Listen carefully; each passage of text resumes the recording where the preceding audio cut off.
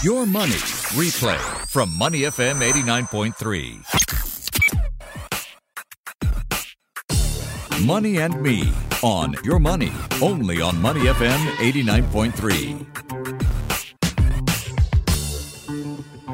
Time for Money and Me, where I take you on the road to financial freedom every weekday at 10:05 a.m. We're looking at retiring a millionaire.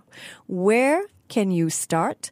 How much money would you really need? And what sort of a blueprint would help you on the road to retiring a millionaire? I'm thrilled to welcome to the studio Kwan Li. She is an independent director at CapitaLand China Retail Trust. So when you tell people it is possible to retire a millionaire, what are some reactions you get, Lily? I think a typical reaction would be, can meh?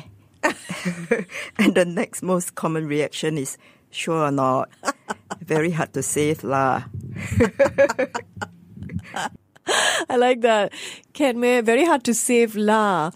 Yeah, I think most of us think, wow, millions, so many zeros. But if we really did want to retire with $1 million in the bank, where do we start, Lily? I would say the basic thing is to start looking at your current financial position and then think about where you want to be in your retirement years.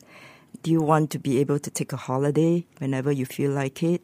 Do you want to be able to buy a nice bicycle for your granddaughter or son? Anything that you think you would want in retirement rather than have to worry about money. So that's the basic starting point. And then start by listing down all your monthly income and expenses. That's basically coming out with your own personal budget. And after that, once you've listed down all your income and expenses, review them. When I say review them, it means, try and look for any areas where you can save. As a rule, you should try and differentiate between your needs and your wants. So to summarize, 3 simple steps. 1, list down your income and expenses. 2, review them to identify savings and investment areas. And 3, start to take action on those savings areas that you've identified. Okay, so it starts with awareness. Most people maybe just stumble through their lives, spending imaginary money in their brains. Starts with awareness and knowing the difference between what is a need and what is a want. And you can't get away from saving. So you can't start saving too early if you want to retire a millionaire. Exactly, Michelle. Yeah. The earlier you start, the longer time you have for the money to work for you. Basically, if you're young, you have, say, 30 years ahead. Say you're 30 now. You have 30 years to make the money work for you. And you've heard of things like compound interest, right? Yes. Yeah. Yes. For most people, they only learn about compound interest when they look at their credit card bills, unfortunately. That is so true. Oh dear, but can you help us understand the rule of 72 and how it's going to help us on this road to becoming millionaires when we retire? Yeah, sure. The rule of 72 is actually a really quick way for you to calculate how long it takes to double your money. So how exactly does it work? Let me give you an example. So suppose you have $1,000 now and you put that in a fixed deposit, earning an interest of 2% per annum. So the rule of 72 basically says you divide 72 by the annual rate of return from an investment. So in this particular case, you divide 72 by 2%, which is the interest that you will earn from your fixed deposit. So the rule of 72 will say it will take you 36 years to double your money for your 1,000 deposit to become 2,000 in 36 years. Okay, got it. So 72 divided by the annual rate of your return. That's 0.02. That's 2% if 2%. you put in fixed deposit now. Okay, great. Yes. And that will lead to 36 years. It'll take 36 years for me to double. That's right. Okay, that's really useful to know, isn't it? Okay. So let's compare that then to taking the same 2,000 that you have now and choosing an investment that gives you a higher return. For example, a real estate investment trust that pays 7.2%. So you take 72 again, applying the rule of 72, take 72 divided by 7.2% that the REIT gives you per annum. And guess how long it takes to double your money? 10 years. Wow. It's amazing, isn't it? Yes, really achievable, it seems, in a decade. Yes, that's right. So when it comes to picking investments, then this rule of 72 is really going to help people out, right? I think so. It just gives people a really easy, quick method to know how long it takes to double their money. Yeah.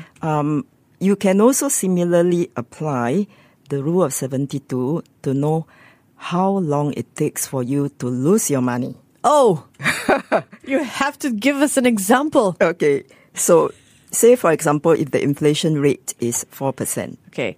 And again, you have $2,000 and you're like, it's too much hassle to put it in the bank or buy a stock. So you just stick it under your bed. Yes. So applying the rule of 72, you take 72 divided by 4, which is the inflation rate. In 18 years' time, your 2,000 is only worth 1,000. Oh, sobering numbers there. I know. Take your money out from under your bed is what I'm taking out of this. I'm glad at least one person understands the concept. I definitely get it. You've got to save. So you Yep. have to cut down the Starbucks. That's right. Definitely. Do you want an example of how Starbucks work? Yes, please. So say on average, you have 2 cups of Starbucks a day. And each cup costs you $7. So a day, if you don't have the 2 Starbucks, and instead, you just decide to save the money, you would have saved $14 a day. Okay? Over 30 years, $14 will become 40,000. I'm kidding you not. Just do the math. I'm doing the maths. $14 over 30 years, did you say? That's right. $14,000. $14 savings a day. Yes. For If you 30 save years. that Yep. and you consistently invest in a high-yielding investment, and assuming you don't lose your money, Yes. over 30 years, $14 a day becomes 40,000 in your bank. What sort of yield return would I be Say having to aim for? 7%. 7%. Okay, Yeah. great. Wow, I've just woken up completely, I think. Those are great figures. Lily, when did you start thinking about planning your own retirement? It was actually really early. I didn't have much of a choice, growing up in a fairly financially stretched family. 9 children. 9 children, yeah, the oldest of 9 children, yeah. So it was about bread and butter from day one, basically. And you left for Sydney with 3,000. 8,000. Yeah, 3,000 Sing. It was 8,000 ringgit. You're at that 18 time. at the time. I was 18. You have $8,000 in your pocket in Sydney to study. That's right. So yeah. you were always thinking about money and surviving. That's right. It's in my DNA. I see. And you've got a blog out, and that blog is dollarsg.com, and that's where people can get more tips, of course, on financial literacy. And we're just so grateful to have you here with us. Long-term investments. Do you think, we hear it all the time, get into the market and stay in the market. Is that a guaranteed way to have $1 million in the bank? There's no guarantees, we know, but is that a sound path? Yeah, Michelle, a lot of people actually say you should just buy and hold, but I'm not sure that that's actually sound advice, especially when market cycles are getting shorter and more volatile all the time. So I can give you an example of an investment that people thought they could just buy and hold. For example, the HiFlux preference shares. And guess what happened? You take your eyes off the ball because you think it's buy and hold, and before you know it, the company's in trouble. Yeah. So I would say, there's no getting away from constantly reviewing your investments and having your ear to the ground and reading whatever's out there. I mean, there's no excuse, right? That you can get news everywhere now. Yeah. On the radio, Yeah. on TV. The thing is cutting in through the Straits Times. noise. There's so much noise out there. Yeah. And conflicting information. Exactly. Yeah. So I would say generally, if you want to shortcut the process and not have to read 100 articles a day, subscribe to a fairly reputable sort of site. Yeah. You can just sign on and then just read the news from there. Or even if you just open a broker account. So I have a broker account with OCBC Securities. I'm not plugging them, but Yes. yeah. And they send me, reports that summarizes all the analysts' thoughts on companies that they cover. So that sort of cuts out the noise. Yeah. Yeah, you can just take the report. Of course, if you can subscribe to more than one report, great. Because then DBS you as have well. different perspectives. So DBS or any brokerage that you open should send you. Yeah. Or you can sort just go to their website and read it for free. So you don't have to pay for a subscription because some of these sites charge a couple of $100 a month actually. Yeah. No, I'm a cheapo. I usually go for the cheap ones or free ones. Love that. Are there pitfalls, do you think, that one can encounter in this quest to retire with $1 million in the bank? Yeah, there's certainly pitfalls, and you have to be on top of it. You know, one of the most common mistakes is people buy an investment, for example, a stock, and then they just totally forget about it. And before they know it, the value's gone.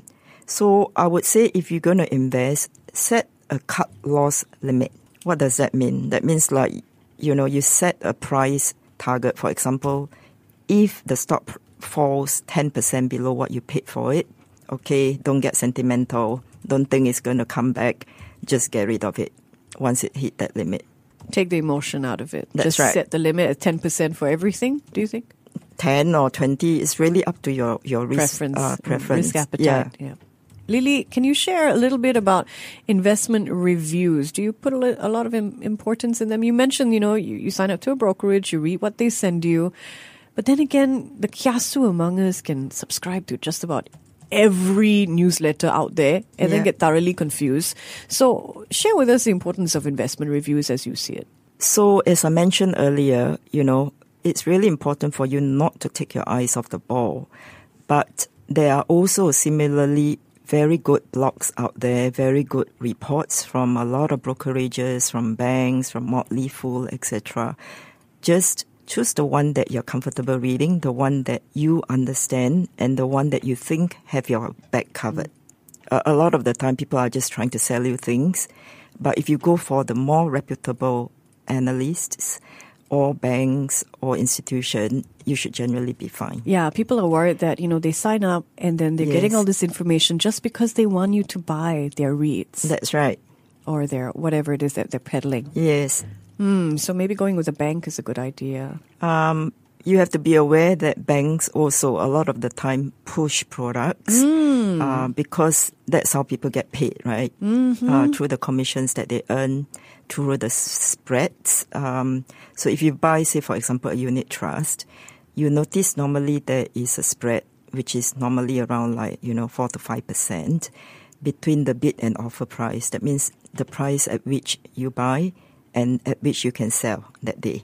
And this 4 to 5% is actually their commission. And every year on top of that, the banks and the asset manager gets a trailer fee. So whether your investment make money or not, they will take out that trailer fee. And that's reflected in the buy and sell price. So I would say, just be aware that you are not just being pushed into buying something that you don't want. Take a look at whoever's pushing the product to you and look at their track record. That's great. A lot of people want to be lazy investors. They want to get in, and these days you go on YouTube and you see these things that you can sign up for, these companies saying a robo-investor is going to do all the work. You just have to sign, park your money here. We might do a show on that, actually, a whole show looking at these robo-investors. But what do you think about just leaving it to the algorithm? I'm not sure. You've heard of, some big sort of investors like LTCM and all that went into financial difficulty, actually, by just setting up algos to help them invest. I think the problem with algos is the rules are preset, and when certain market conditions present themselves, they will just sell, and if one sell, all the rest probably will follow as well because they all pretty much have the same rules. So it could have a cascading effect. I feel you can't totally rely on algo or robo-advisors. It's also back to how good's the person who set the rules. How good are they at investing? Do they have a good track record? And also, is there a bug in the system or algo, which, could be the case sometimes. Yeah. And then you don't realize it until something goes terribly wrong. Lily, do you have Yeah. a real life example we can end the show with of someone who's actually been able to be successful as an investor and retired a millionaire? Sure, I can give you 2 examples Yes, actually. please. Both are ex-colleagues, both married with children and stay-at-home wives. Both started from like the same sort of family background, and both worked in banks. So one diligently kept to his budget and financial plan. And last year, he upgraded from a HDB in Punggol to a 2,002 square foot penthouse in Punggol. And he's definitely retiring a millionaire. Wow. Yep. The other colleague, unfortunately, didn't see the need to budget. He overindulged his wife and children with branded gifts, expensive holidays, and condo. And when his credit card was frozen by the banks, he turned to money lenders, where he was at that time charged 20% interest per annum. Gosh. He eventually declared bankruptcy and lost his job in the bank. Wow. So all I want to say is stick to your budget and plan for financial success. Yeah. See, both at the same start. Yep. Both working in a bank, so nice paycheck there. Yep. And the difference is guy number 1 saved. He That's saved. right. Like in the pre-Google days, Yeah. we used to go to him and ask him, what's the best investment in town? I What's wish I the had a best friend like mortgage that. rate? So he knew he was Yeah, already yeah. in the game. Yeah. And he's been doing this for over 20 years. He's been investing. Yes. Oh, goodness. Okay, we need to get him on this show as well. Definitely. Happy to introduce. Wonderful. So here we are at the start of Your Money. Lily, thank you so much for being with us. And you're going to be back with us next time as well, right? 29. Yes. We're going to talk about the importance of budgeting, and we're going to help you start with a savings strategy. Kwan Lily is Independent Director, CapitaLand China Retail Trust, and your blog is dollarsg.com. That's right. Thanks, Michelle. Thank you so much for being here. Before acting on the information on Money FM, please consider if it's suitable for your own investment objectives, financial situation, and risk tolerance. To listen to more great interviews, download our podcasts at moneyfm893.sg or download the SPH radio app available on Google Play or the App Store.